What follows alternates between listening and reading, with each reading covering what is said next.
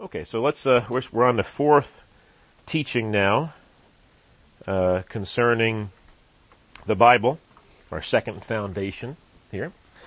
So let's just do a little review so far, what we've gone through so far. During the first teaching on this, we talked about what inspiration is. Can anyone tell me what inspiration is? So Tracy. God breathed. God breathed, okay. Hannah, did you have your hand up? Okay, same thing. All right, good. Now, what does that mean, God breathed? What does that mean? Someone explain it to me. Josh? God uses someone that he chooses, and he speaks through them to write down the things that he wants to be written down. Okay, good. Now, does this mean that everything that is written down is thus saith the Lord, in the sense that God said it through that person? No, it does not mean that. It means what was written down, the graphe, the scripture. When we think about graphic pencil, when you think about scripture, the Greek word graphe, what was written down was inspired by God. That's why, men can oftentimes, if we're trying to remember something that happened 10, 20 years ago, we might forget some of the details, especially as we get older. We begin to forget details sometimes, whether we want to or not. But when the Holy Spirit's involved, God's involved, that's not possible. And we're talking about inspiration here. There's no free will to forget these things or lose these things from memory. Even Jesus promised the disciples who wrote the New Testament scripture, he says, the Holy Spirit will bring forth to your remembrance everything I spoke to you. Remember, Johnson, at the end of his gospel, he said, all the things Jesus Christ did, all the books in the world could not contain them. But I write these things that you might have eternal life. So he could have wrote a lot more. And John wrote that around 96 AD, around that time, 60 years removed from when the events actually happened. That tells you the Holy Spirit's involved. Okay, that he can remember them in such detail like that. Either that or he had a really keen mind. But you see, when people try to come against the doctrine of inspiration, obviously they're not coming into our worldview, stepping into our shoes and trying to implode it from the inside out. They're using, there's no such thing as God, no such thing as inspiration, therefore this is just a man-made document. That's not what it claims about itself. And so anytime we're trying to critique someone else's religion or worldview, we have to step into it and see what it says and implode it from the inside out and show them how it doesn't work.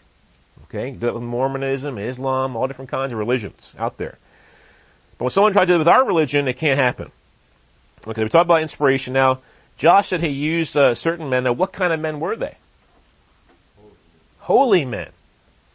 These weren't sinful men. They were holy men, which obviously helps us to understand how to interpret Romans 7:14 through 25. Okay, and we'll get to that more later. Paul couldn't have been the Romans 7:14 through 25 man while he's writing Romans, or while he's writing the rest of the Scriptures.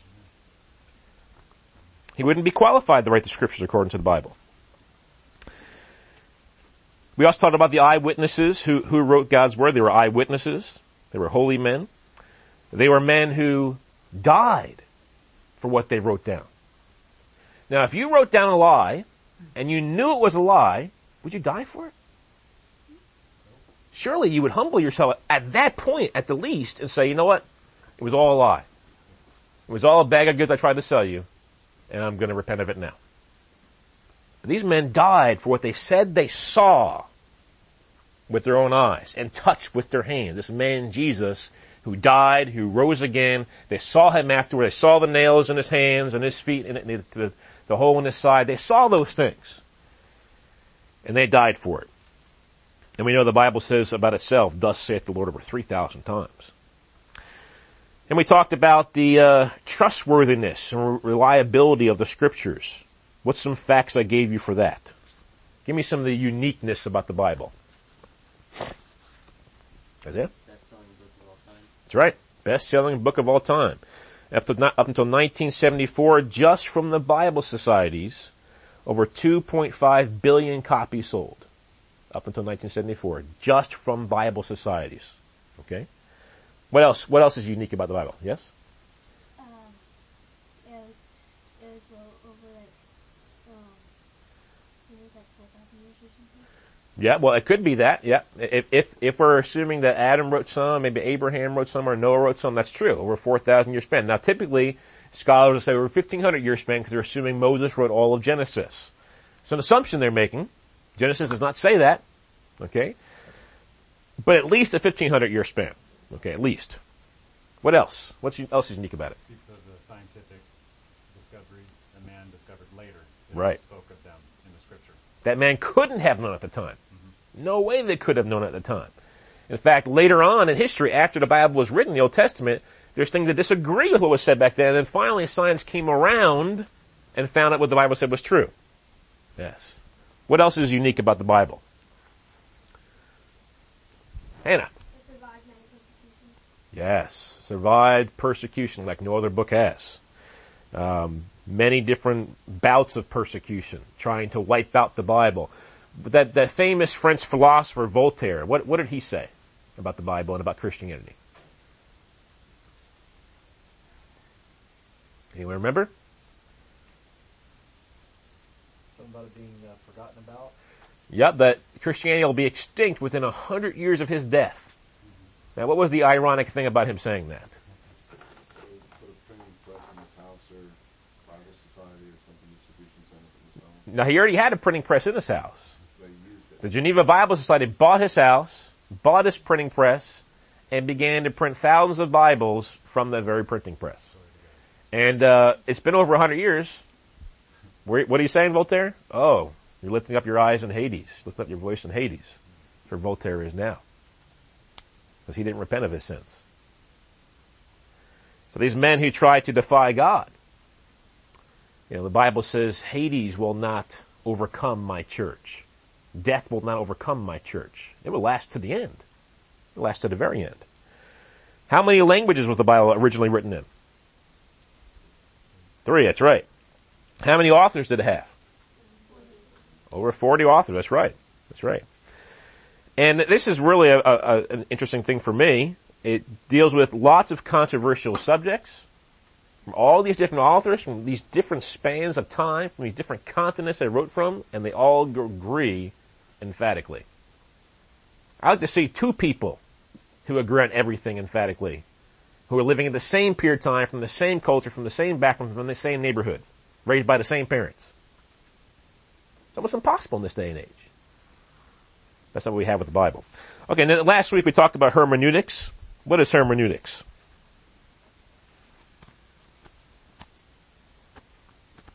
Anyone? Josh? Properly interpreting the Bible. That's right. Principles used in properly interpreting or understanding the scriptures. Comes from the Greek word hermeneia. Now, I gave you one scripture, Luke 24:27 last week for hermeneutics, which is where Jesus it's translated as expounding upon all of the Old Testament. It's also other times it's used, like in 1 Corinthians 12 and 1 Corinthians 14. It's used 1, 2, 3, 4, 5, 6 times, and it's talking about the gift of interpretation in reference to tongues. Okay. All right, so we see these the principles of interpretation. And today we're going to go through. I gave you 10 principles of interpreting the Bible, and then I gave you like 7 other ones that are kind of like tips, I guess you can say. But we're going to go through the first 5 principles today, and give you examples of each one, so you can understand more hands-on, more kind of on-the-job training how to use this and how to interpret the Bible properly. Okay, so the first rule of hermeneutics is to recognize that it is God's Word that you are interpreting. Okay, we just touched on that a second ago. Recently I looked up on the internet, I typed in on Google, Bible contradictions. And there's these atheistic websites which are full of supposed contradictions in the Bible. And I looked through them and just had to laugh. Because most of them I knew how to deal with already just from reading the scriptures for myself and rereading and understanding and trying to find the context of what it's saying. And trying to harmonize the scriptures. Remember we did that with Matthew? Harmonizing the Gospels, Matthew, Mark, Luke, and John, when they have the same story. We're trying to harmonize them.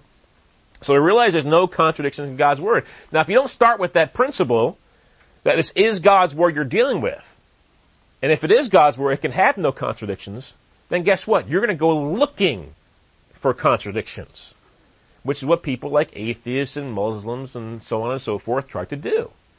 They don't try to give it the benefit of the doubt. They go looking for these things. So let's look at some supposed possible contradictions. Look at Matthew chapter 8 and verse 28.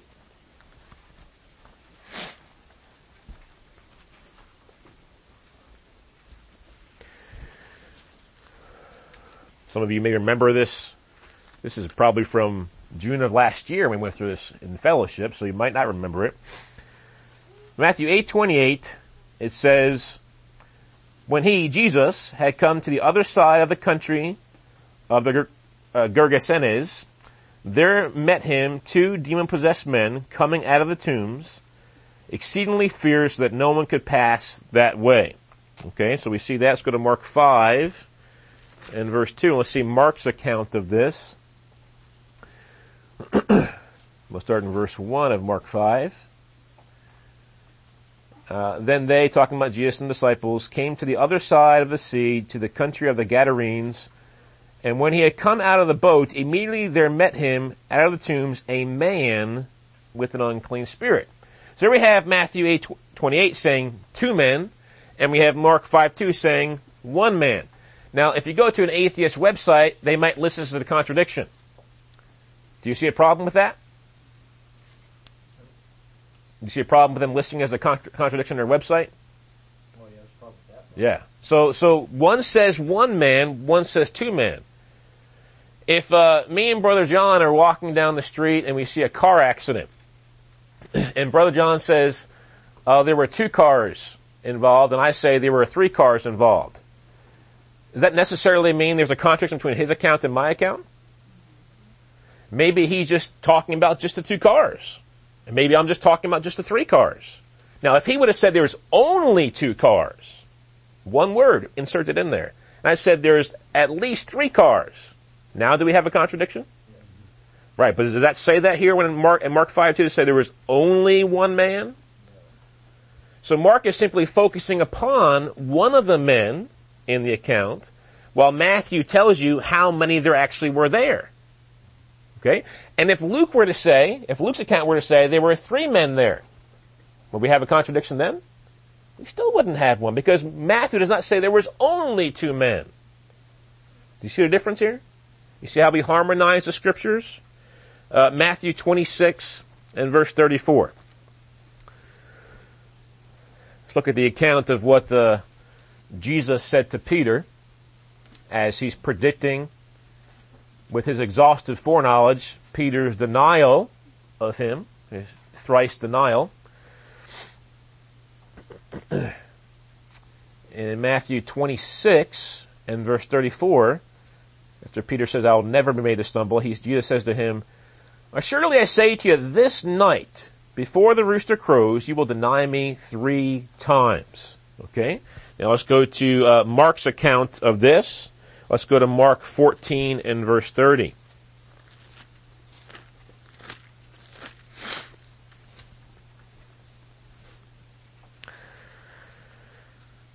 Same situation.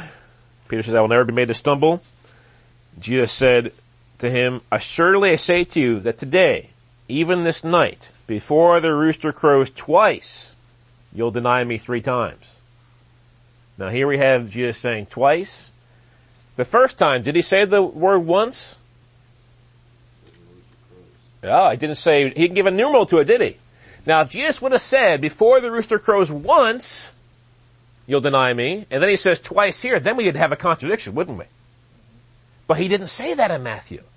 But if you go to an atheistic website, maybe infidels.org, and you go to look for Bible contradictions, you may find this list as a Bible contradiction. Because they're not starting with the premise, the Bible is what it claims to be, the Word of God, and therefore I should seek to harmonize it. They start with the premise, oh, it's just another book. A dusty book from antiquities written by goat herders who roamed around the desert. Yes, they seek to disharmonize it. They have a bias coming in. Now we have a bias coming into it too, but we have the right bias. Okay? Let's go to the actual account of what happened, Matthew 26, when he actually did deny Jesus. Matthew 26, starting in verse 69.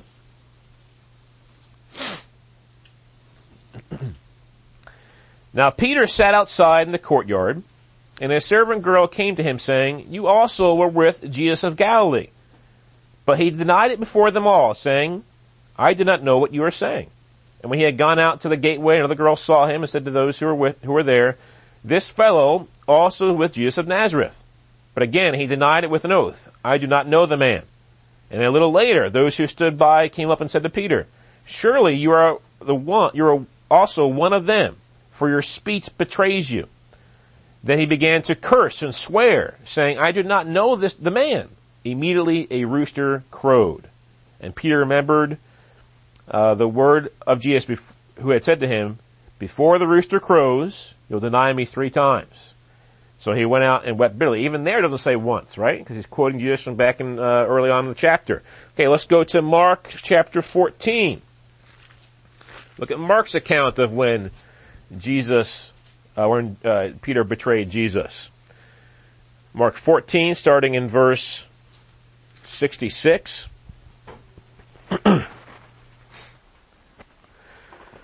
Now as Peter was below in the courtyard, one of the servant girls of the high priest came, and when she saw Peter warming himself, she looked at him and said, "You also were with Jesus of Nazareth." But he denied it, saying, "I neither know nor understand what you are saying." And he went out on the porch, and a rooster crowed. And the servant girl saw him again and began to say to those who stood by, "This is one of them." But he denied it again. And a little later, those who stood by said to Peter again, "Surely you are one of them, for you are a Galilean, and your speech shows it." Then he began to curse and swear, "I do not know this man of whom you speak." A second time the rooster crowed. Then Peter called to mind the word that Jesus had said to him, "Before the rooster crows twice, you'll deny me 3 times." And when he thought about it, he wept. So you see, the rooster crowed twice here. And one other thing I want to bring to mind, I've told you this before in fellowship, there are no quotations in the Bible. Okay, those are inserted by the translators because I think they're quoting what he says. Okay, so you see in these 2 instances here, we see crowing twice before he denies him and crowing before he denies him. Not crowing once, but crowing before he denies him, or right after he denies him. So we don't have an inherent contradiction here because there's no adjective like once or one time in the Matthew accounts. But if you go to an atheistic website, they might say, well, this is a problem we see here. Okay? Let's go to Matthew chapter 1. The genealogy of Matthew. Of Jesus in the gospel according to Matthew.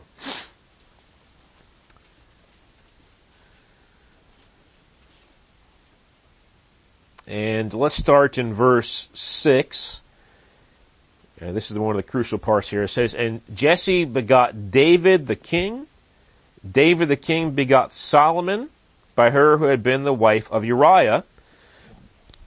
And then down in verse 16, "And Jacob begot Joseph, the husband of Mary, of whom was born Jesus, who is called Christ." So 2 things here. Once, in this genealogy, it's coming from David through Solomon, and it's Jacob begetting Joseph, the husband of Mary, of whom was born Jesus, who is called Christ. Now let's go to Luke's genealogy, and that's found in Luke chapter 3. And of course, the people who don't think the Bible is God's Word would try to find a contradiction here.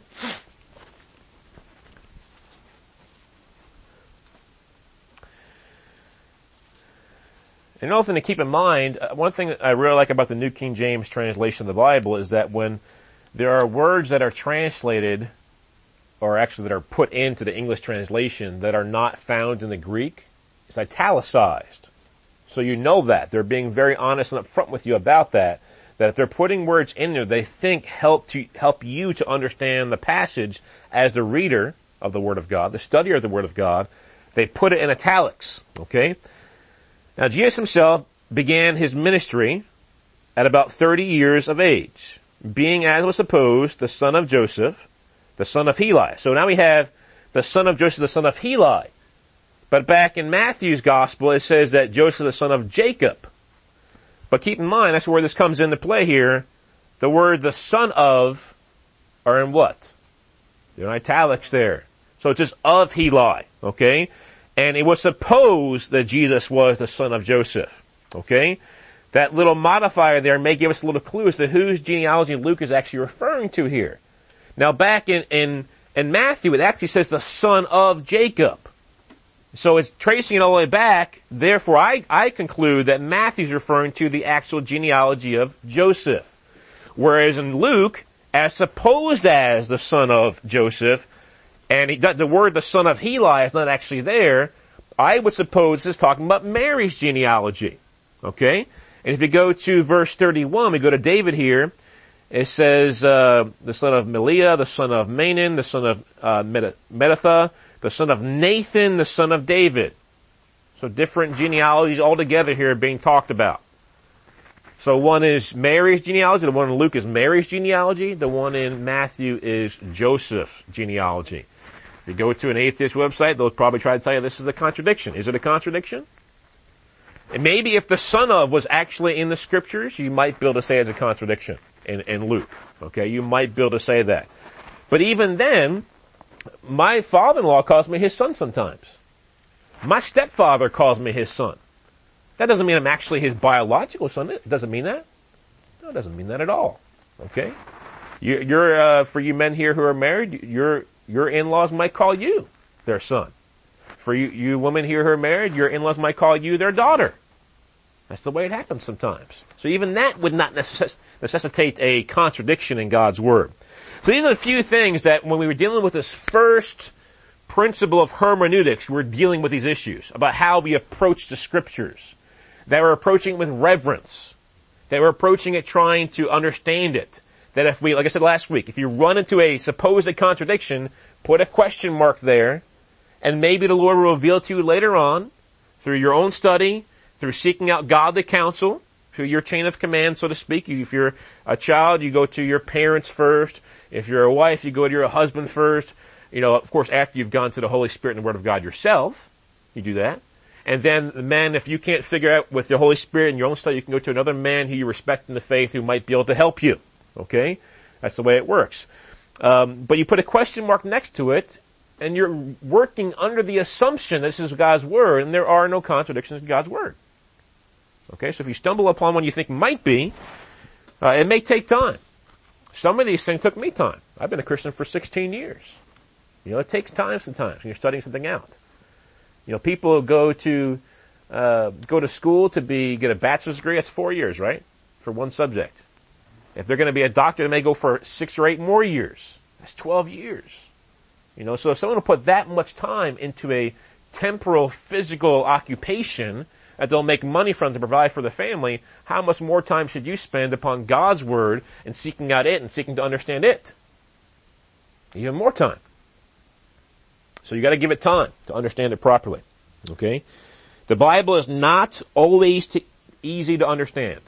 Okay? But it is understandable, otherwise God would not have given it to us. God gives His Word, what is contained in this Bible, to you and to me, because it is understandable. It just may take time. Remember that 2 Timothy 2:15 passage? That's the whole point of hermeneutics, to show yourself approved unto God, a workman that may not be ashamed. Yes. Same with a doctor. You know, if a doctor goes into surgery, he doesn't want to walk out of there with someone dying. He doesn't want to walk out of there with someone having losing their life or having bad things happen because of what he has done. He wants to be approved. He wants to do what is right and for them to come out successful. And that's what God wants you to be with His Word. He wants you to understand it properly. So you know how to apply it to yourself and how to apply it to others. But it will take time. But hermeneutics of using these principles is easy if you use them properly. Okay? So the first one, recognizing that you're dealing with God's Word, and that is what you're interpreting. The second one is read, and reread. I've been reading the Bible for 16 years now. Brother Kevin, 18 years for you? Something like that? Brother John, about 16 or 17 years? Okay? Long time. You read any book, that long, study any book that long, you're going to have a PhD in it. You're going to have high accolades. You're going to have these $100,000 pieces of paper you call a degree framed on your wall from studying it for that long. Okay? So you need to study God's Word. You need to read it, and reread it. Now I'm going to give you some passages that I've had to read, and reread to understand them properly. I'm not going to go into depth with them right now because I want you to try to do it yourself. I'm not going to do the work for you. You need to do it yourself because these passages are going to be harder for you to understand. Some of these passages I've talked about in this fellowship. But even then it may be hard for you to understand. Okay? Passages like Romans 7, which I mentioned earlier today. Especially verses 14 through 25. But if you apply the principle that you're learning in this teaching and in the next teaching that I've mentioned already last teaching, you will be able to understand them properly. Okay? So Romans 7, Ephesians 1. It's a scripture that Calvinists love to use through verse 14 to try to promote this doctrine of God picking and choosing who's going to heaven and who's going to hell. So primarily 1 through 14? Yeah, primarily 1 through 14 of Ephesians 1. And with Romans 7, 14 through 25. Romans 9, the whole chapter. People try to use this to say that God hates certain people and loves other people by His choice. He's picking and choosing who He's going to hate and who He's not going to hate. In the literal sense of the word hatred, unconditionally hating them, wanting the worst for them in that sense. People will use Romans 9 to prove that, or try to prove that. The book of Galatians. The book of Galatians is one of the most misunderstood books in all of Christian history, especially starting with the Reformation. If you understand the book of Galatians through the eyes of Martin Luther, you'll be messed up. You'll think God doesn't require you to live holy, and if you try to live holy, you're a legalist. And you've fallen from grace and you're on your way to hell. That's what you'll come out of reading Galatians if you read it through Martin Luther's eyes or through Augustine's eyes. But if you understand it properly in light of Acts 15 and light of the whole situation that Paul was dealing with, being an apostle to the Gentiles, dealing with the Judaizers, then you'll understand Galatians properly. It's coming against being circumcised to be justified and obeying the law of the Old Testament to be justified. That's what if you understand it properly, that's what you come out with that. And I've taught through Galatians before in this fellowship. So these are some passages that in my opinion you have to read, and read. And if you caught it, the little thing there, that they're all from whose writings? Paul's. And we read 2 Peter 3:16. What did it say again? You remember that? Some things Paul says are hard to understand, in which some unstable people have twisted to their own destruction, as they do the rest of the scriptures. 2 Peter 3:16. Now Peter's one of the apostles. Yeah, so he had a hard time understanding some things Paul said. But if you understand it properly, you have to understand, when it comes to writings of Peter, the writings of James, the writings of John, the writings of Jude, a lot of times you can take one of their verses and understand exactly what they're saying. With Paul, you really can't do that. He had this guy was a smart guy. He had like he's writing a thesis, a long drawn-out argument. Really, if you want to understand Romans properly, read the whole thing in one sitting. Read it again, and read for a whole week or for a whole month, read Romans through. Just keep reading it through. You don't have to read it's 16 chapters, not that big a deal. Maybe just read 8 and then read the next 8 the next day if you can't handle it all in one day. But it's not too much to set aside that much time for God's Word, is it? Read all of Romans. Or if you think that's too hard at first, start with a smaller book. Start with Philemon. Or start with Jude. Or maybe Ephesians. Okay? Read it all the way through to understand what is being said. That's the way Paul is. And if you read the Bible enough, you read it for 16 years or so, you'll understand this. That you need to read Paul's writings in that way to understand what he's saying. Okay? It's a crucial point in church history at that point in time. Okay, the third principle was understanding the literature you are reading. Okay? Whether it's historical narrative. And what I mean by that is you're telling something in history. You're narrating something that happened in history. That's what historical narrative is. Okay? Whether you're dealing with poetry, like the Psalms or Song of Solomon, whether you're dealing with wisdom literature, like Proverbs or Ecclesiastes, or whether you're dealing with teaching letters like Paul's epistles, or apocalyptic literature, which is full of symbolism like Revelation and Ezekiel. Okay? You have to know what literature, and this is not something that's really hard to do. You all do it every day. For those of us who used to read newspapers, I know it's kind of a thing of the past these days, because we read everything online. That includes me. I read most of my news online these days. But if you read the newspaper in the past, there's different sections. The first page will have a little block that tells you where each section is. And you're going to read the obituary section different than you read the classified section. Okay? It's different categories of what you're reading. You're going to read the front page, which is probably full of opinions. Different, you're going to read the sports section, which is full of statistical facts, stats. If it says he hit one home run, they're not lying to you, he hit one home run. But if the person on the front page is telling a story about what happened and giving their opinion on it, there could be some lies in there. Okay, so anytime you're reading something, you're dealing with a different. What about the comic strip? You're reading that a lot different than you're reading anything else in the newspaper. Okay, let's go to magazines at Walmart. Kind of get into the more modern age. I used to look across the magazine section. You have the sports magazines, you have the health magazines, you have the food magazines, you have the car magazines, and you're going to read them all a little bit differently. Okay? And what they're trying to do, they're trying to sell it to you. So they'll put a little catchy thing on the front that'll catch your attention to get you to buy it. I used to read, and this is a wicked comic book, but I used to read Mad comic books. I read the Mad comic books differently than I read, the Sports Illustrated or Sports Digest. I read those things different than I read the Men's Health magazine, which is a wicked magazine too. This is all from my past. I'm just trying to help you understand that when you read different pieces of literature, you read them in different ways. When you watch TV or movies, you watch them differently.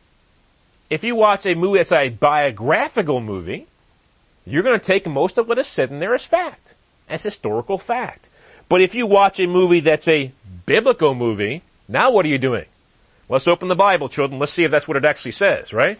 Isn't that what you're doing? That's what I'm doing, right? If I'm watching something like Little House on the Prairie with my children, some of that's based upon fact, but most of that movie, that TV series is based upon a little bit of the characters, but they add their own stories to it to make it more interesting. And so I have to stop and say, well, should Laura have hit that girl there? No, she shouldn't have hit that girl there. She shouldn't have fought her. Should she have lied about this? No, she should have told the truth. She stopped to talk about these things. And even that's different than dealing with a drama. Drama is sometimes trying to appeal to your emotions, to get you to cry about, they call them the chick flicks or the girly movies. They're trying to get you to appeal to your emotions and get you to cry and get you to feel good or feel bad inside, whatever it may be. That's what they're trying to do. Comedies are trying to make you laugh. Okay? Some of them are wicked comedies. I don't laugh at them anymore. But comedies, their main purpose is to make you laugh about something. And so you're approaching all these movies differently. What about musicals? Its main goal is to get you to sing along. Get you to get this tune in your head, like the ones in Sound of Music. You can't get them out of your head anymore, so let's make it into a biblical song instead, right? So you get all these things in your heads. Action movies is to wow you. They have all these special effects flying all over the place, and they're trying to wow you. And a cartoon movie. You're definitely approaching that a little bit differently, aren't you? You used to see things like, Oscar's Oasis, his tongue is sticking out 20 feet. Can a lizard's tongue stick out 20 feet? It's not reality. Can cars talk? It's not reality. And so you're not approaching it as real. You're approaching it a little bit differently. You're approaching the biographical, which is mostly real. And so you're dealing with different literature, different things in different ways. And so when it comes to the Bible, you're approaching things differently depending upon what literature you're dealing with. Even with other books. You have encyclopedias, you have dictionaries. You're approaching those two things a lot differently. You're approaching like a non-fiction or a fiction book, right? Aren't you approaching it a little bit differently? Fiction and non-fiction even approach differently. Fiction is mostly just a story. Non-fiction is supposed to be telling you the truth. It's supposed to be. If you were in public school, you would approach a science book, if you're a Christian, differently than a math book, right? And a math book, you're mostly dealing with facts. 2 + 2 = 4 all the time. But you deal with a science book talking about evolution in millions of years, you have to approach that a little more critically, don't you? Okay, so no matter what you're dealing with, no matter what input is coming into your system, you're dealing with it differently. So when it comes to different types of literature in the scriptures, it's the same thing. You have to filter it through what kind of literature you're doing. So let's go with poetic literature first. Let's go to Psalm 51. In poetic literature, there's lots of symbolic stuff there. Lots of non-literal language. Remember, picture it last week. You have that 15-passenger van with poetry in there and wisdom literature in there and apocalyptic literature in there. Who's driving the van? Mr. Literal is driving the van. Okay? So we know that when there's poetic, symbolic language, it doesn't drive the literal. The other way around is what happens. Okay? Mr. Poetic's all the way in the back of the van. Okay? He's like last place when it comes to these things. But poetry is good. Think about poetry. It helps you remember things easy. It flows, has a nice flow to it. So if you want to memorize something from the Psalms, it just flows great, man. It makes it so easy to memorize it, right? So Psalm 51, and let's look at just verse 5. And I'm not going to go too in depth with this because I've talked about this before, but I'll just give you an example of how to deal with this. Psalm 51, verse 5 says, "Behold, I was brought forth in iniquity, and in sin my mother conceived me." Now this verse is used a lot to promote this idea that you're born a sinner, the doctrine of original sin, right? This is promoted a lot with this verse. But if you just take the context of it, and let's start in verse 1. "Have mercy upon me, O God, according to your loving kindness, according to the multitude of your tender mercies. Blot out my transgressions. Wash me thoroughly from my sin, and cleanse me from my sin. For I acknowledge my transgressions, and my sin is always before me. Against you, you only have I sinned and done this evil in your sight. That you may be found just when you speak and blameless when you judge." Verse 6, "Behold, you desire truth in the inward parts, and in the hidden part you will make me to know wisdom. Purge me with hyssop, that I shall be clean, and I shall be clean. Wash me, and I shall be whiter than snow. Make me hear joy and gladness, that the bones you have broken may rejoice. Hide your face from my sins, and blot out all my iniquities." So we have lots of language in here that could be literal or non-literal. So let's look at a couple over here. Let's see this, verse 4. "Against you and you only have I sinned." Now I didn't read the beginning part before "have mercy." It says, "To the chief musician, a psalm of David, when Nathan the prophet went to him after he had gone in to Bathsheba." So what is he doing here concerning that sin? He's repenting of it. This is a psalm of repentance, a psalm of penitence, because he sinned against Bathsheba and Uriah, right? Didn't he sin against Uriah? But in verse 4 it says, "Against you and you only have I sinned." Is he being literal there?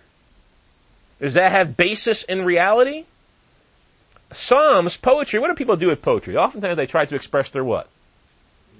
Their feelings, their emotions. And David is simply expressing how great he sees his sin to be in God's sight. Okay, so when he says "against you and you only have I sinned," he's not being literal. We know from the historical narrative about this situation that he also sinned against Uriah and Bathsheba at the least. You could even make a case that he sinned against the whole nation of Israel by being the king and doing such great evil, and they all knew it. They all found out about it. They all found out about it. Let's go to verse 7. "Purge me with hyssop." Purge means to cleanse. Now, is David going to be cleansed by this plant called hyssop? Is that what's going to cleanse him of his sins? No. The forgiveness of God through the future blood of Jesus and through the sacrifice he would give at that point in time, that is what cleansed him of his sin. At the end of verse 8, "That the bones you have broken may rejoice." Now, in the historical narrative, we have no evidence whatsoever that David's bones were broken by God. I guess it's possible. So I'll give someone who wants to read that verse literally, give him that. Maybe God broke his leg or broke his arm or something. I don't really know. But the narrative does not say it did. But this second part, "that the bones you have broken may rejoice." Does anyone here have a bone that has a mouth on it? How about vocal cords? Teeth? Tongues? Lips? So are these bones really rejoicing and singing? So he's not being literal there either. So you see, even within Psalm 51, there's lots of non-literal stuff here. In verse 5 says, "Behold, I was brought forth in iniquity, and in sin my mother conceived me." Now, good thing we're reading the New King James or the King James here, because the NIV says, "I was born a sinner." I mean, it literally just says that. And that's not what the Hebrew says. And the NIV is not a literal translation. Remember I told you about the dangers of using a non-literal translation, where people put their own theology into the Bible, the translators, instead of actually translating what the Hebrew and Greek says. But what it says here, I was brought forth in iniquity. So let's take the literal approach just for a second here. I was brought forth in iniquity. Now, what was sinful about what happened to David? The manner in which he was brought forth, right? He was brought forth in iniquity. If we're taking the literal approach here, the manner in which he was brought forth. Now, if you're a baby and you're brought forth a certain way, have you done anything wrong? If I take Delia and I bring her forth over here, can she stop me from bringing her forth? She's just a baby. And she's been around for 4 or 5 months now. So, I bring her forth, she has no power. A baby has no power in how they're brought forth. So can they be held accountable for the way they're brought forth? Of course not. And in sin my mother conceived me. Now who's the subject of the sin there in that verse? Mom, not David. The manner in which he was conceived was sinful. Okay? Now we don't know all the history of David's mother and everything that happened, okay? So we could assume certain things if we want to take it literally. Okay? But what I would say is verse 5 is simply saying, because David is so overwhelmed with the sin he's committed, the wickedness he has committed, that he's simply saying that I'm following in my mother's footsteps. Okay? I'm just like she was. That's the conclusion I can come to. But I can tell you this much. This verse is not a proof text for original sin, that we're born as sinners. If it is, if David is saying, the reason I'm a sinner is because I was born that way. Does it become a prayer of repentance or a prayer of excuse? It's a prayer of excuse. Because if you're born a sinner, do you have any hope for yourself? Is it your fault the way you were born?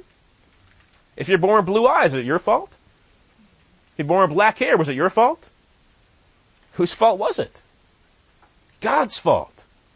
The way you're born is God's fault. And guess what? He makes no mistakes.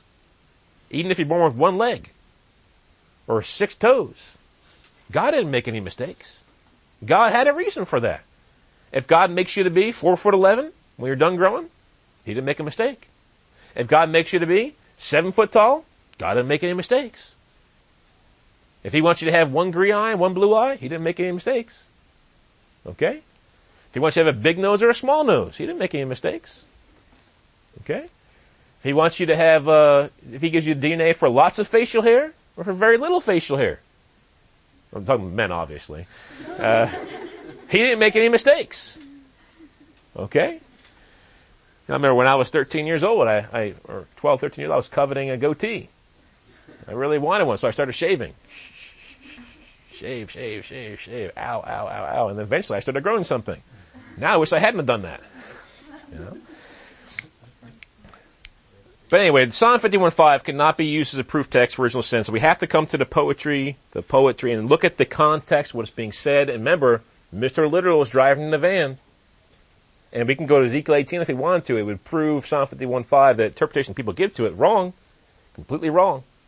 And Ezekiel 18 is literal. Okay? Let's go to Psalm 58:3.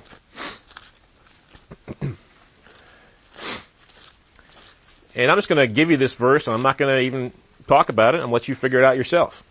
Give you a little bit of homework for yourself.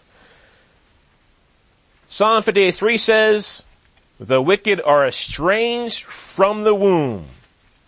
They go astray as soon as they are born, speaking lies." Now, I'm not going to talk about 58:3, but I'm going to give you just one comparison here. 51:5, if we take it the way the NIV people want us to take it, is that you were conceived in sin.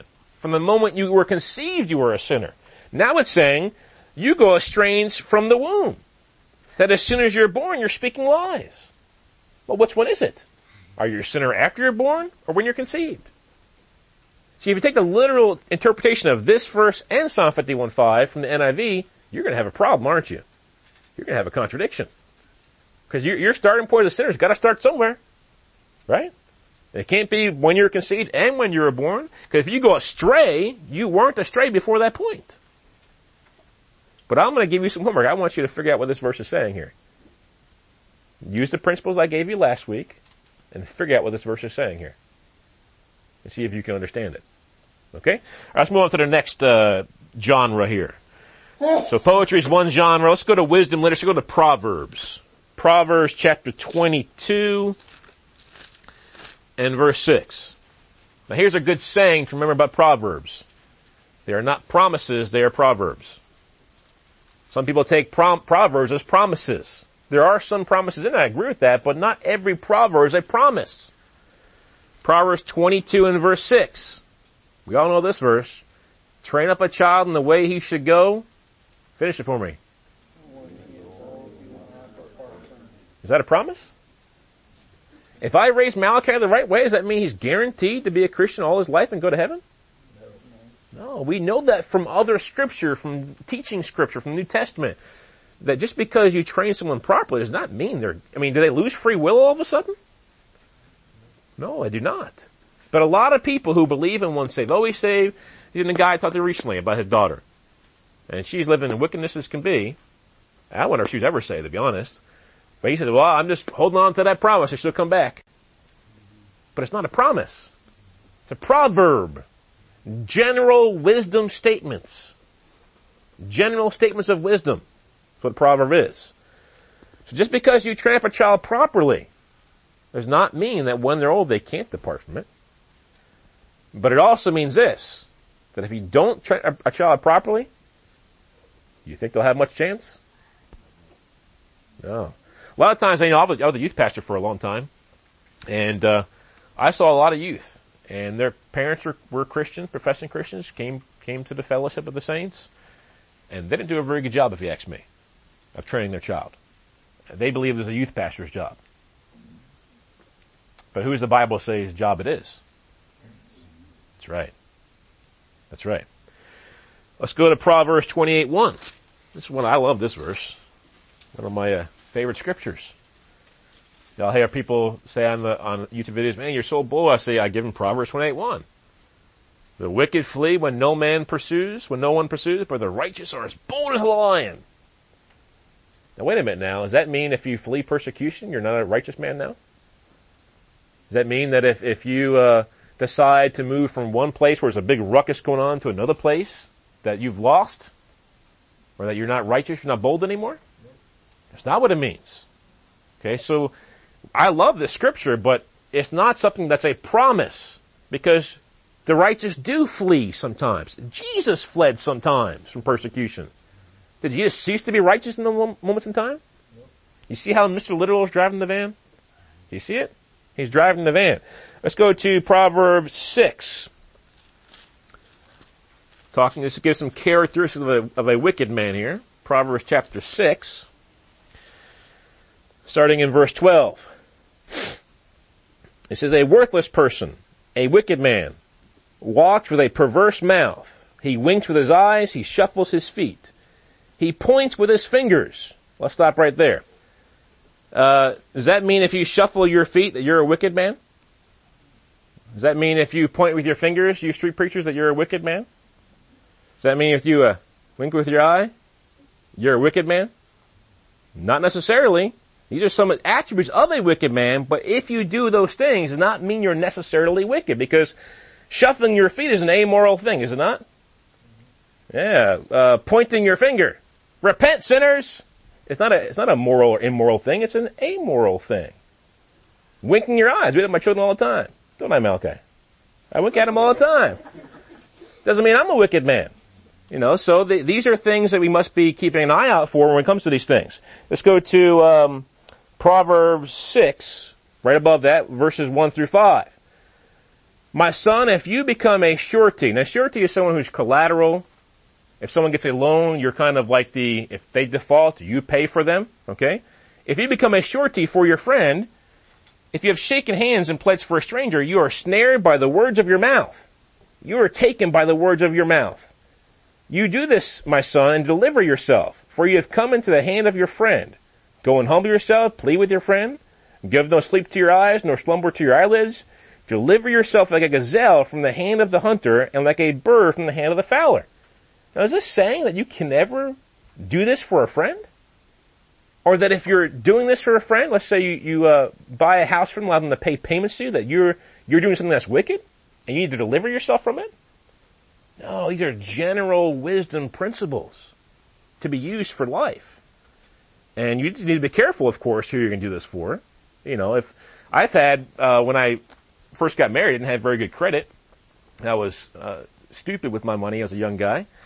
And, you know, I had several times where I think Angela's parents might have been a co-signer for us for a loan at one point in time, which means if we don't pay for it, we default on it, they're responsible for it. Okay? So you need to be careful who you do that for. Doesn't mean you absolutely cannot do that for a friend. That's not what it's saying. Not what it's saying at all. In fact, you know, even in the Old Testament, if you give a loan to a friend, which presumes you can do that, you shouldn't charge them interest. Which presumes you can do that. Otherwise, God wouldn't have given that principle in the first place. So, we see in Proverbs these general principles of Scripture, but there's also some things that are very literal. Proverbs chapter 1 and verse 7 says, the fear of the Lord is the beginning of knowledge. Is that literal or is that a general principle? That's literal. That's literal. Proverbs 13:24. It says this, it says, he who spares his rod hates his son, but he who loves him disciplines him promptly. That sounds pretty literal to me. And we can even back it up with Proverbs 23:13 and 14, which says, do not withhold correction from a child, for you beat him with a rod, he will not die. You shall beat him with a rod and deliver his soul from hell. Yeah, so this tells you, parents, that you need to discipline your child swiftly, promptly, and according to what they have done wrong. And by doing so, you will save their soul from hell because you're being their God, so to speak. Because when they become a Christian later on, who's going to discipline them then? God will discipline them. And so that's part of the role, and Brother Kevin will get this later on when he talks about the foundation of the family. One of the roles of the parents is to show the child what God is like. To represent God properly. So when they come to this state of accountability, they can switch from the parents to God and start following Him, just as they were taught to follow their parents. So these things are very important to remember these things. There are some literal principles in the Scriptures. Proverbs 16:6. In mercy and truth, atonement is provided for iniquity, and by the fear of the Lord one departs from evil. Now we know that's true because it's backed up by other portions of literal Scripture. Right? Didn't God provide an atonement for sin in mercy and truth? And if you fear God, won't you depart from evil? You sure will. You sure will. So there's other things that are in the Scripture that are literal things as well in Proverbs, and then also Proverbs 17:15. It says, now of course if you're a Calvinist or you think you can live and stay every single day and be a Christian, you're going to have a problem with this verse. Because they won't take this one literally. He who justifies the wicked and he who condemns the just, both of them alike are an abomination to the Lord. Now if you think that God poured out His wrath upon His Son, the just one, you condemned Him, okay? And you think God justifies people who are currently wicked, then I guess your own God is an abomination to God. So this scripture right here, I heard Paul Washer preaching this one time. And he was acting like it was God, and God was contradicting Himself. And God did these things. But this is a literal verse in my opinion. A general wisdom principle. Okay? So when it comes to Proverbs, we have to approach it in the right way. Let's go to historical narratives. Who's an example of sexual purity? David or Joseph? Joseph fled. He even had his clothes torn off. He was fleeing away. While David, he looked. He gazed. He lusted. He went forth and got her for himself, even to the point where he's trying to cover up to kill her husband. So we see the historical narrative of telling the story of David. We know we're not to follow in his footsteps. Because little scriptures forbid it. Adulterers will not inherit the kingdom of God. We look at Joseph's example, we know we can look to him as an example because he fled it. And the Bible says, flee sexual immorality. All other sins you commit are outside the body. But he who commits sexual immorality sins against his own body. What the scriptures say. We look at the example of Noah when he got off the ark. what did he do? He got drunk. He got drunk. But will drunkards inherit the kingdom of God? So Noah, in that case, is not our example, is he? Okay? But it also says that in Genesis 6 and in Genesis 7 and Genesis 9 that Noah was perfect and blameless. So what do we do with that? He was perfect, he was blameless, and then he was a drunkard. See, sometimes chronology of the events is very important. Chronology of the Bible. What order the events happen in. God called Noah perfect in 6 and in 7, and then in 9, he's a drunkard. What does it tell us about God's definition of perfection? Right now. Right now, current state. Doesn't mean you've never sinned. Doesn't mean you can't sin in the future. It means right now, God sees you as perfect in His sight. That's what it tells us. That's what we draw away from that situation with Noah. We see with David. David was called a man for God's own heart. But then he sinned with Bathsheba and had Uriah killed. Was he a man after God's own heart while he did those things? But I thought he was a man after God's own heart.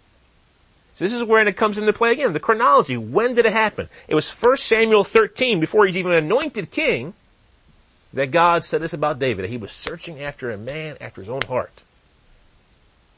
Does that mean he was still a man after God's own heart while he's sinning?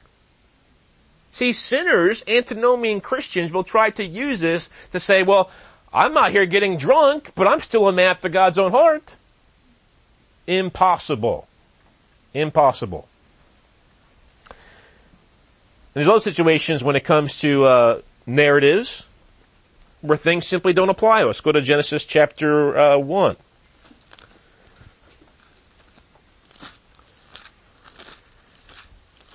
Remember, in historical narratives, some things we don't follow examples of. Some things are simply accounting what actually said. They're not principles to be followed, not giving you principles to be followed. And sometimes it even commands given to people in the Bible that do not apply universally across the board. Genesis chapter 1 and verse 28. God speaking to male and female now. Then God blessed him, and God said to them, be fruitful and multiply. Fill the earth and subdue it. Have dominion over the fish of the sea, over the birds of the air, over every living thing that moves on the earth. Let's go to Genesis chapter 9 and verse 1.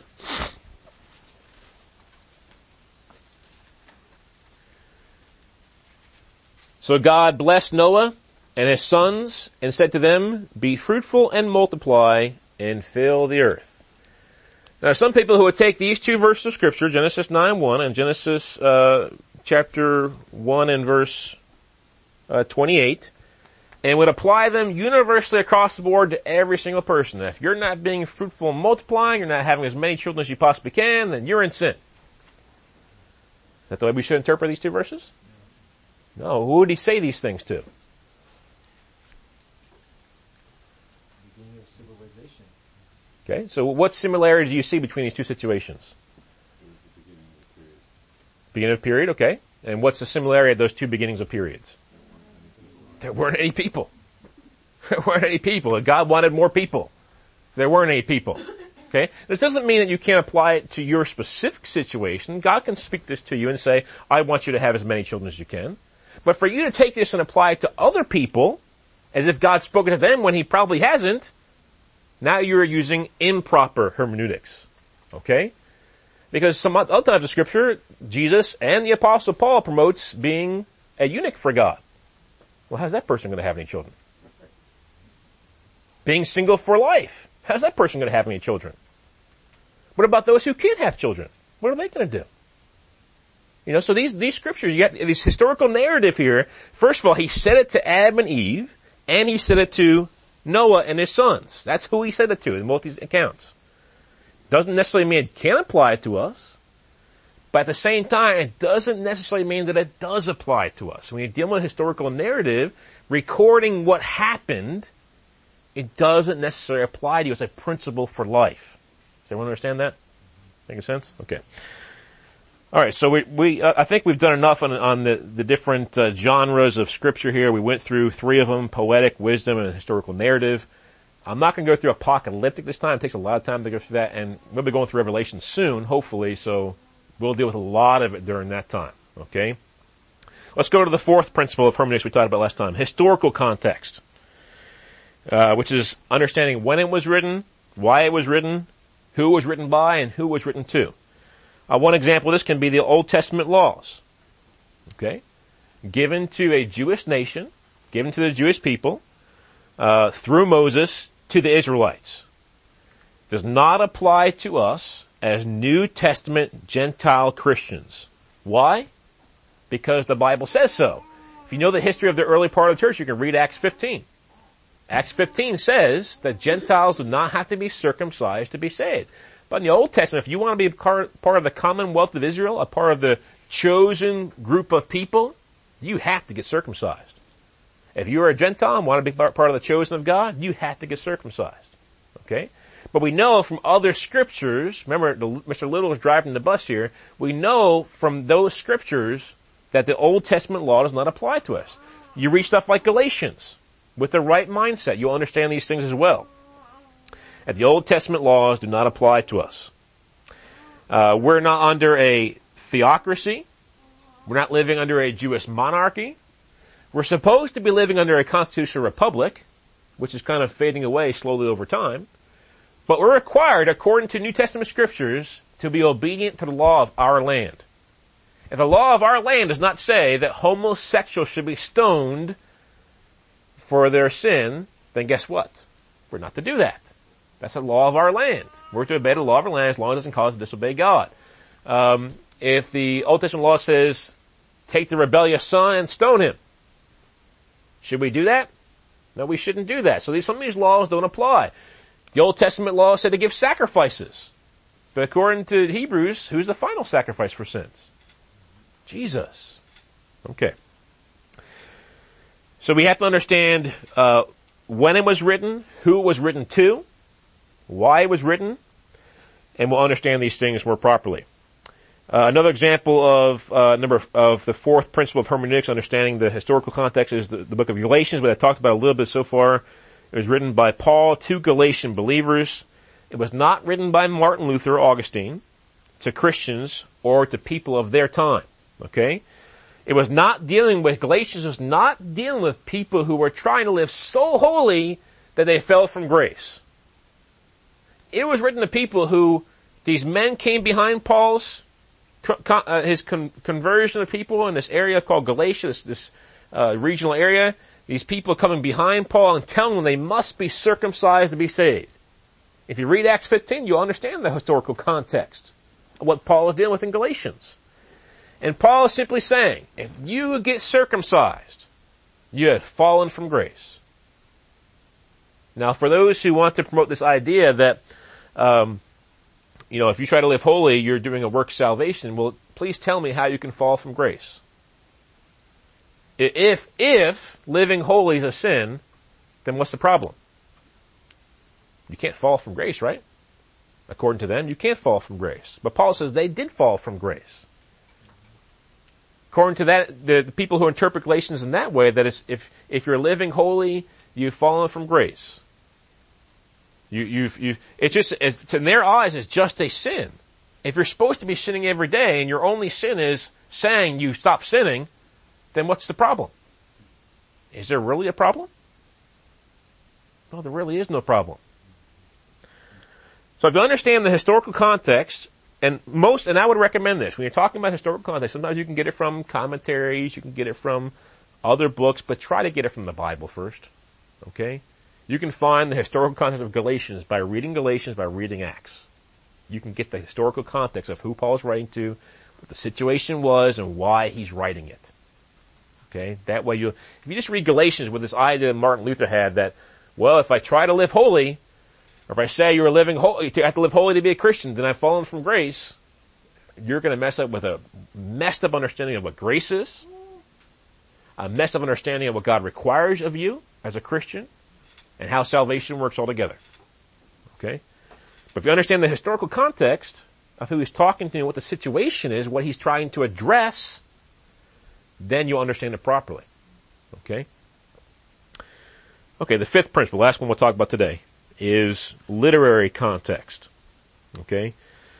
Literary context is simply you take a verse, maybe you don't understand what it's saying, you look at the larger passage, okay, and then you look at the book itself, and other books that were written by that same person, and then that testament, and then the whole of the Bible. Let's go to Romans 3.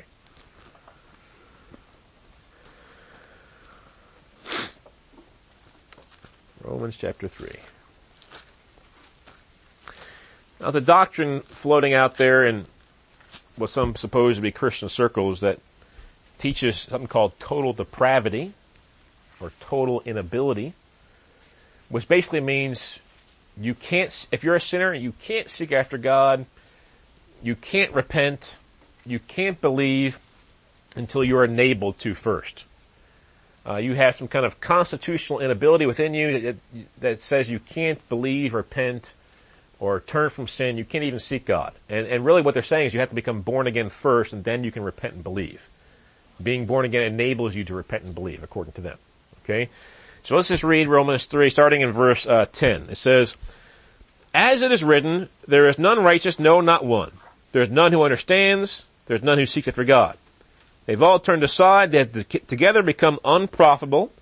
There's none who does good, no, not one. Their throat is an open tomb. With their tongues they have practiced deceit. The poison of asps is under their lips, whose mouth is full of cursing and bitterness. Their feet are swift to shed blood. Destruction and misery are in their ways. In the way of peace they have not known.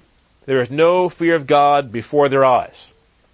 So someone comes to the scriptures with that preconceived doctrine I told you about, of total inability and total depravity, and they'll take this Romans 3, 10 through 18 and use it as a proof text to prove what they believe is right. Okay, so let's just go up to, one verse up to verse 9. Okay? What then? Well, we should see what then is there for, shouldn't we? What then is it there for? Let's go up to verse 1 of Romans 3. "What advantage then has the Jew, or what is the profit of circumcision?" Oh, he's talking about Jewish people. Okay. "Much in every way, chiefly because to them were committed the oracles of God. For what if some did not believe?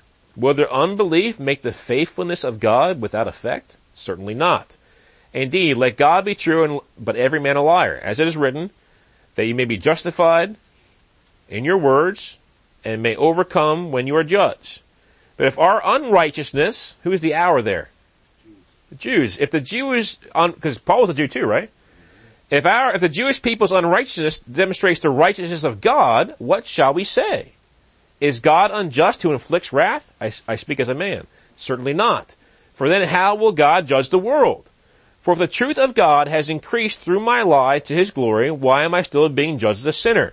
And why not say," and he's speaking theoretically here in these last couple of verses, as a man, as he said in verse 5, "Let us do evil that good may come.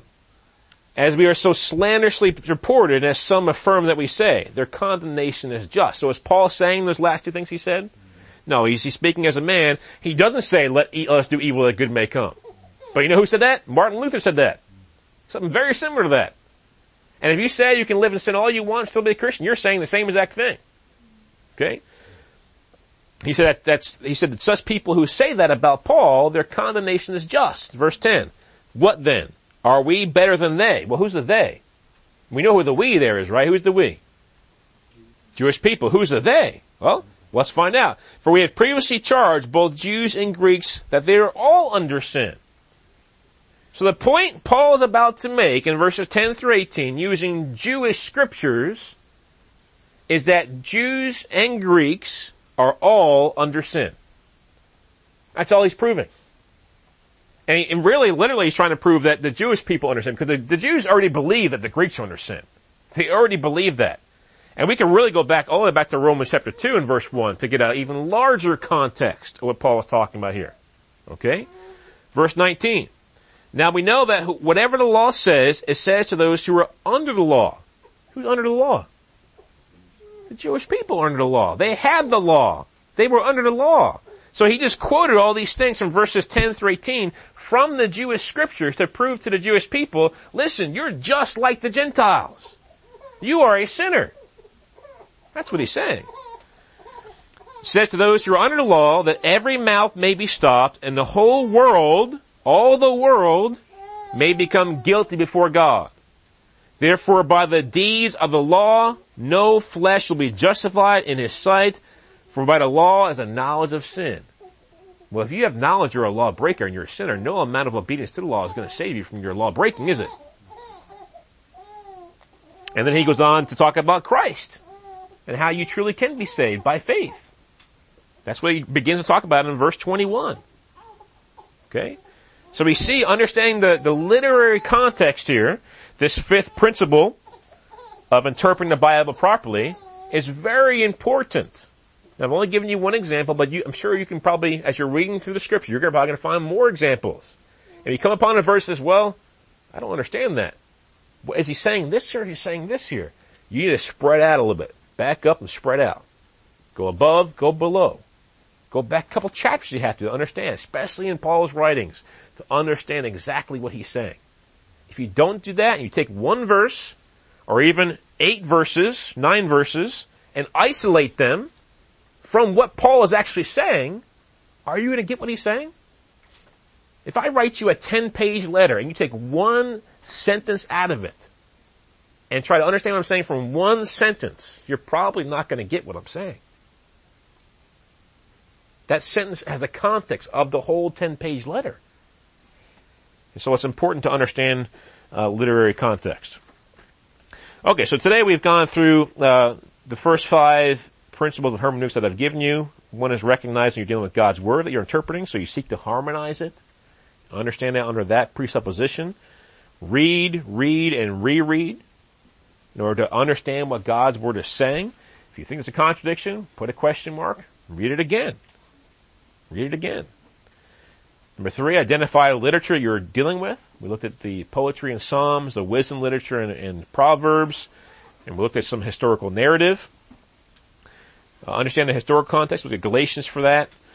And the Old Testament law, when it was written, why it was written, to whom, by whom. And now we've looked at the literary context. Understand something in light of its verse, passage, book, other books written by the same writer, that Testament and the Bible. Okay, that's where we're going to stop today. Does anyone have any questions or objections or anything they want to add? Is the term didactic scripture in your Yes, that's didactic is a Greek word for teaching. Yeah, so that would be like the epistles, or when you see, and didactic scripture can be found in historical narrative. It can be found in wisdom literature. It can be found in poetic literature. Okay, it can even be found in what we call skeptical wisdom literature, like Ecclesiastes. You read Ecclesiastes, you have to read the first chapter very carefully to understand what perspective he's giving you here. When he says meaningless, everything is meaningless. Is that really literally true? From a Christian's perspective?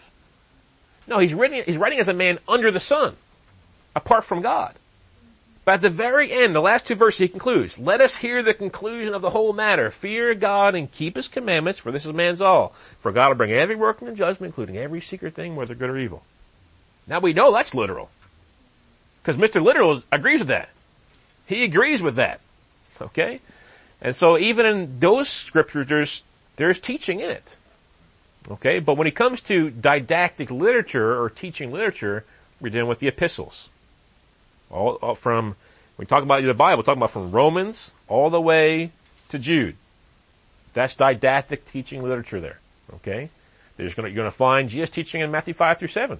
That's included in that. Matthew 24, it's included in that. Okay? Revelation falls more into the line of the apocalyptic literature, but there's teaching stuff in there as well. And that's when you're dealing with the more literal. And the didactic scripture, when you're being taught principles, especially the New Testament literature, that's going to drive the Old Testament even. The New Testament's going to drive the Old Testament. Okay? In fact, you can, if you picture the van again, the 15-passenger van, Mr. Literal's in the front, in the driver's seat, sitting next to him is Mr. New Testament, didactic teaching scriptures. Okay? He's sitting right next to him. Okay? And so they're a team here, a duo here. He might even tell him a couple things every once in a while, like the wife does to the husband sometimes. So They're together, they're co-pilots, but the rest of them are following in line with those things. Okay? So the New Testament didactic teaching Scripture always comes first because we are living in the New Covenant. We're not living in the Old Covenant. So we comes to the Old Testament, we're going to interpret the Old Testament in light of the New Testament. Okay? So that's all part of the literary context, yes. Yeah, glad you brought that up. There's a lot of groups out there that will do the opposite. Mm-hmm. That they'll say, well, you need to get back to your Jewish roots and you have to understand the New Testament in light of the Old Testament. And they try to say that they put you under all these laws and all these ordinances. And they say in order to become a good Christian, you have to first become a good Jew. And it's really the same thing that they did in Galatians. Right. Right. When you understand that situation, which is very important to understand as a Christian, what Paul dealt with as the apostle to the Gentiles, the Jew and Gentile issue, which is always being brought up. You saw it in Romans 3. It's always being brought up. If you understand that, you understand Paul's writing so much more clear. When I didn't understand that, I just was like wind tossed to and fro. I was about to become a Calvinist at one point because of that. So you need to make sure you understand the historical context of what he's dealing with there. And reading the book of Acts will help you do that because it's a historical narrative recording what actually happened. Not some Reformation idea in someone's head that they got from Martin Luther, from Augustine. But it's coming from the scriptures himself. Yes?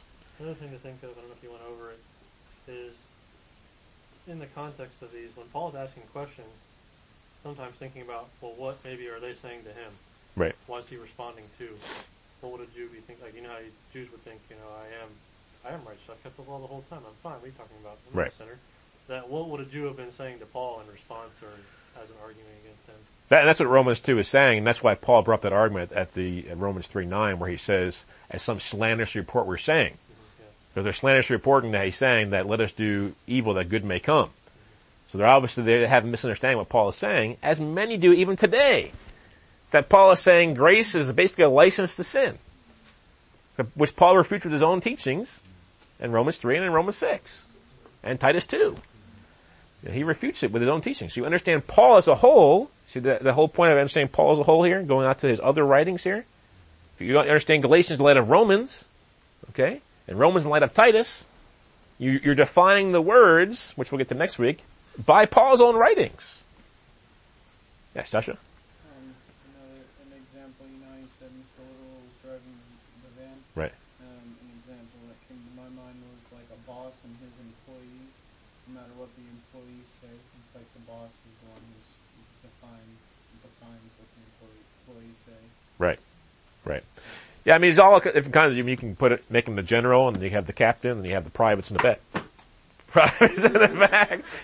They're really back there now. There it is. But you got the privates in the back. All different kinds of, analogies you can give to it. And Mr. Little doesn't really throw them back there like I did my pen, but,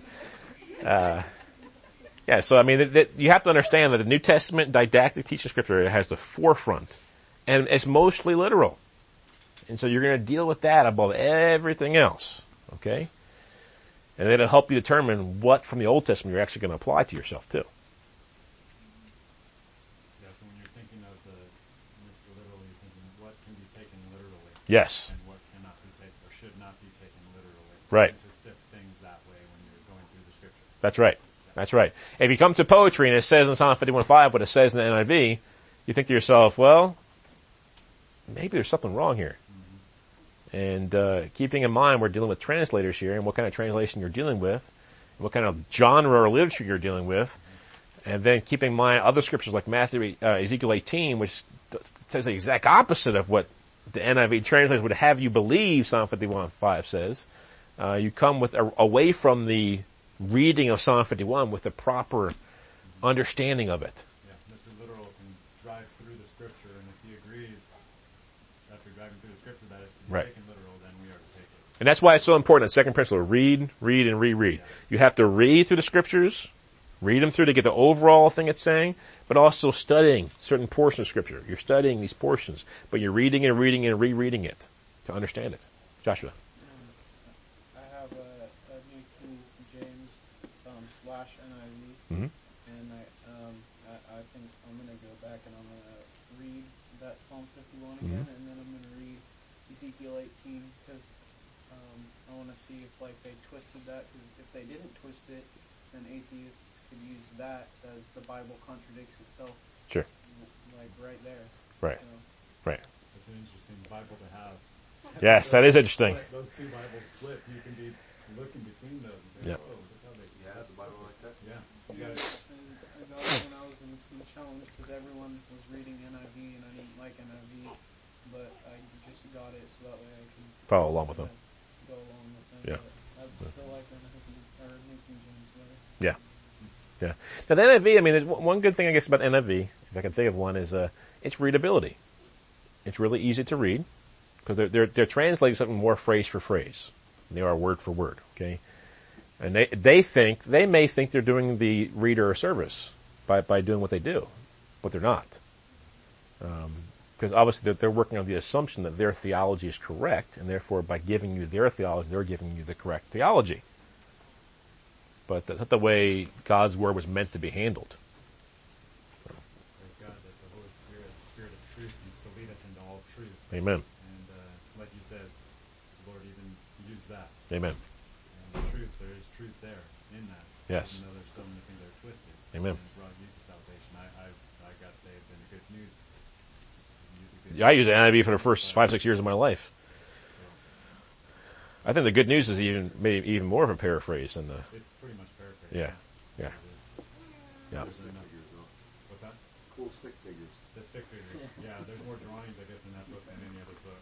I was reading very young. And I guess the people who made these translations, they might have had good intentions, but their intentions went awry, if you ask me. And you're not just dealing with like, if you're trying to help someone understand Plato or Aristotle, I can understand writing a paraphrase or maybe giving some cliff notes. But when you're understanding the Bible, no such thing. No such thing in my mind. Yeah, I was going to bring that up about motives and intents. The disposition of someone's heart a lot of times will dictate what they try to do with the Scripture. Mm-hmm.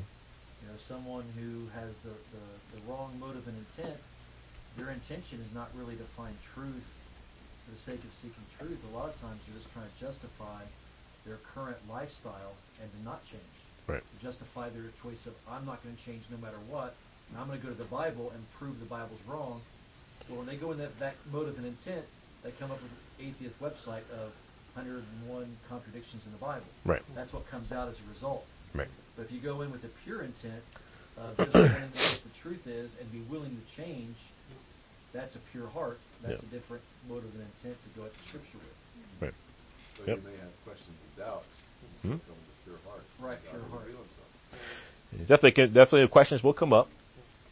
You may in the future have doubts about things, but the answer to those things is to get those questions answered, get those doubts relieved, and even if you can't immediately, you just need to trust God. And realize it's His Word you're dealing with here. And the other thing I wanted to bring up too was the dispensationalists will take Paul's writings, so this is where I learned from, and then dispensationalize all the epistles. Yeah. I just ran into one the other day. That's all kinds of comments showing make disciples of all nations, and those all got deleted, and that was I blocked. have such a hard time dealing with that. I just think of like just going out with the Bible Right. and apply to you. So Well, they can't even deal with Paul's writings. I mean, just deal with Titus 2:11 through 14. Living godly, righteously. Let me go back soberly in this age, in this present age, Yeah. ESV stands for English Standard Version, and it's a more literal translation, but it's from the wrong set of manuscripts. Calvinist favorite. Yeah, it's definitely Calvinist. I think there's lots of Calvinists who are on there, and lots of Calvinists who promote it. I know R.C. Sproul, who's a big-time Calvinist, he actually has a ESV version Bible with his commentary, I think, or ESV Study Bible, or something like that.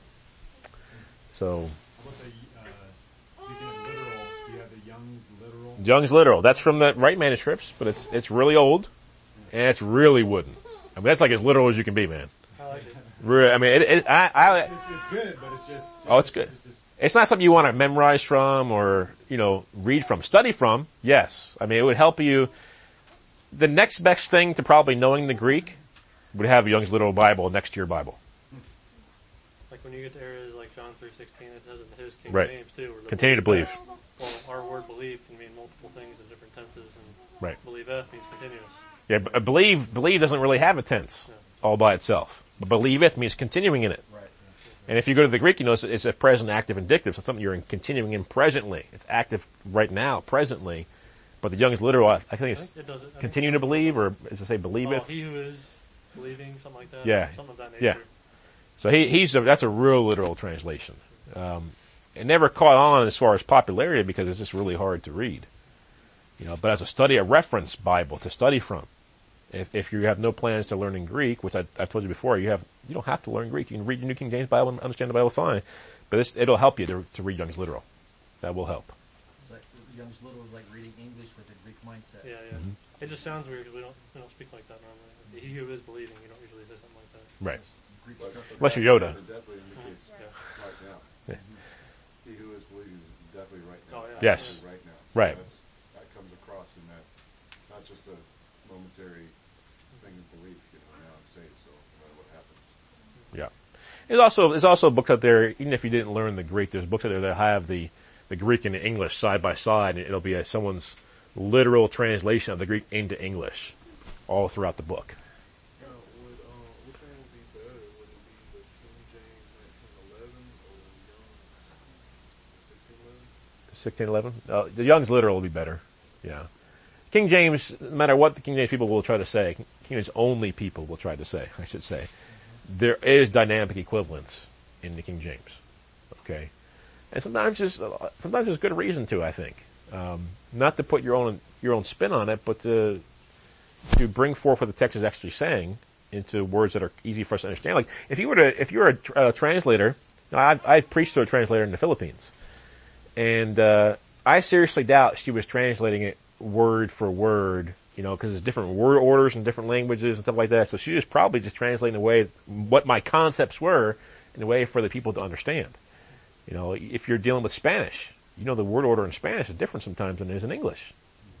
You know, so sometimes dynamic equivalence is not a bad thing. It's just when people put their own spin on it, their own theology in it, is when it's bad.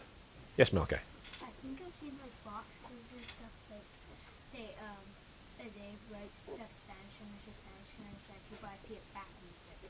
But if we want English word and then Spanish words backwards. Yeah. Yeah, when you translate it, it'll be different. Yes. It might say box brown, or we'd say brown box.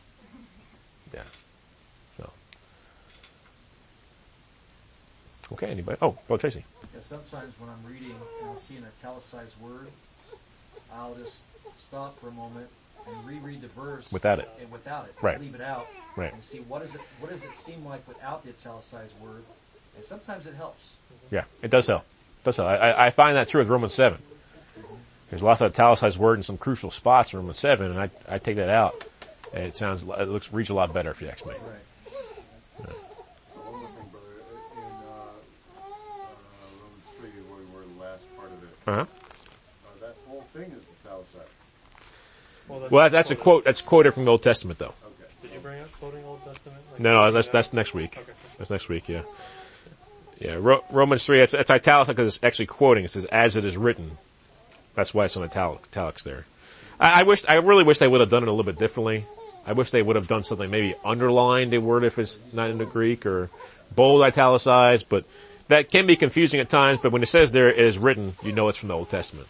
And if you have a reference Bible, it'll actually tell you where in the Old Testament it's quoting from too. Yeah, I have a couple references for these, but not the whole thing. Yeah. The whole thing is referenced, but Psalm 14, Isaiah 53, Ecclesiastes 7:20. There's, Psalm 59, Psalm 140, Psalm 10, Proverbs 1, Isaiah 59. There's lots. I got all the references here. Down in the middle. Yeah. References down in the middle. Yeah, if you're thinking about getting a new Bible at any time in the future, I'd really recommend getting a reference Bible. Okay? Where it references where this is found somewhere else in the Bible. Where it's quoting from the Old Testament, or it's even quoting from the New Testament, or maybe even just a similar quote. Similar thing from the Old Testament, New Testament. It's really good to have that. It makes it easier to study God's Word. At the least, if you just got a new Bible that doesn't have that, or it's not a very good, thorough reference system, get a treasure of Scripture knowledge, like I told you about last time. Get a treasury of Scripture knowledge, okay? And you can look these things up for yourself. All right, anybody else?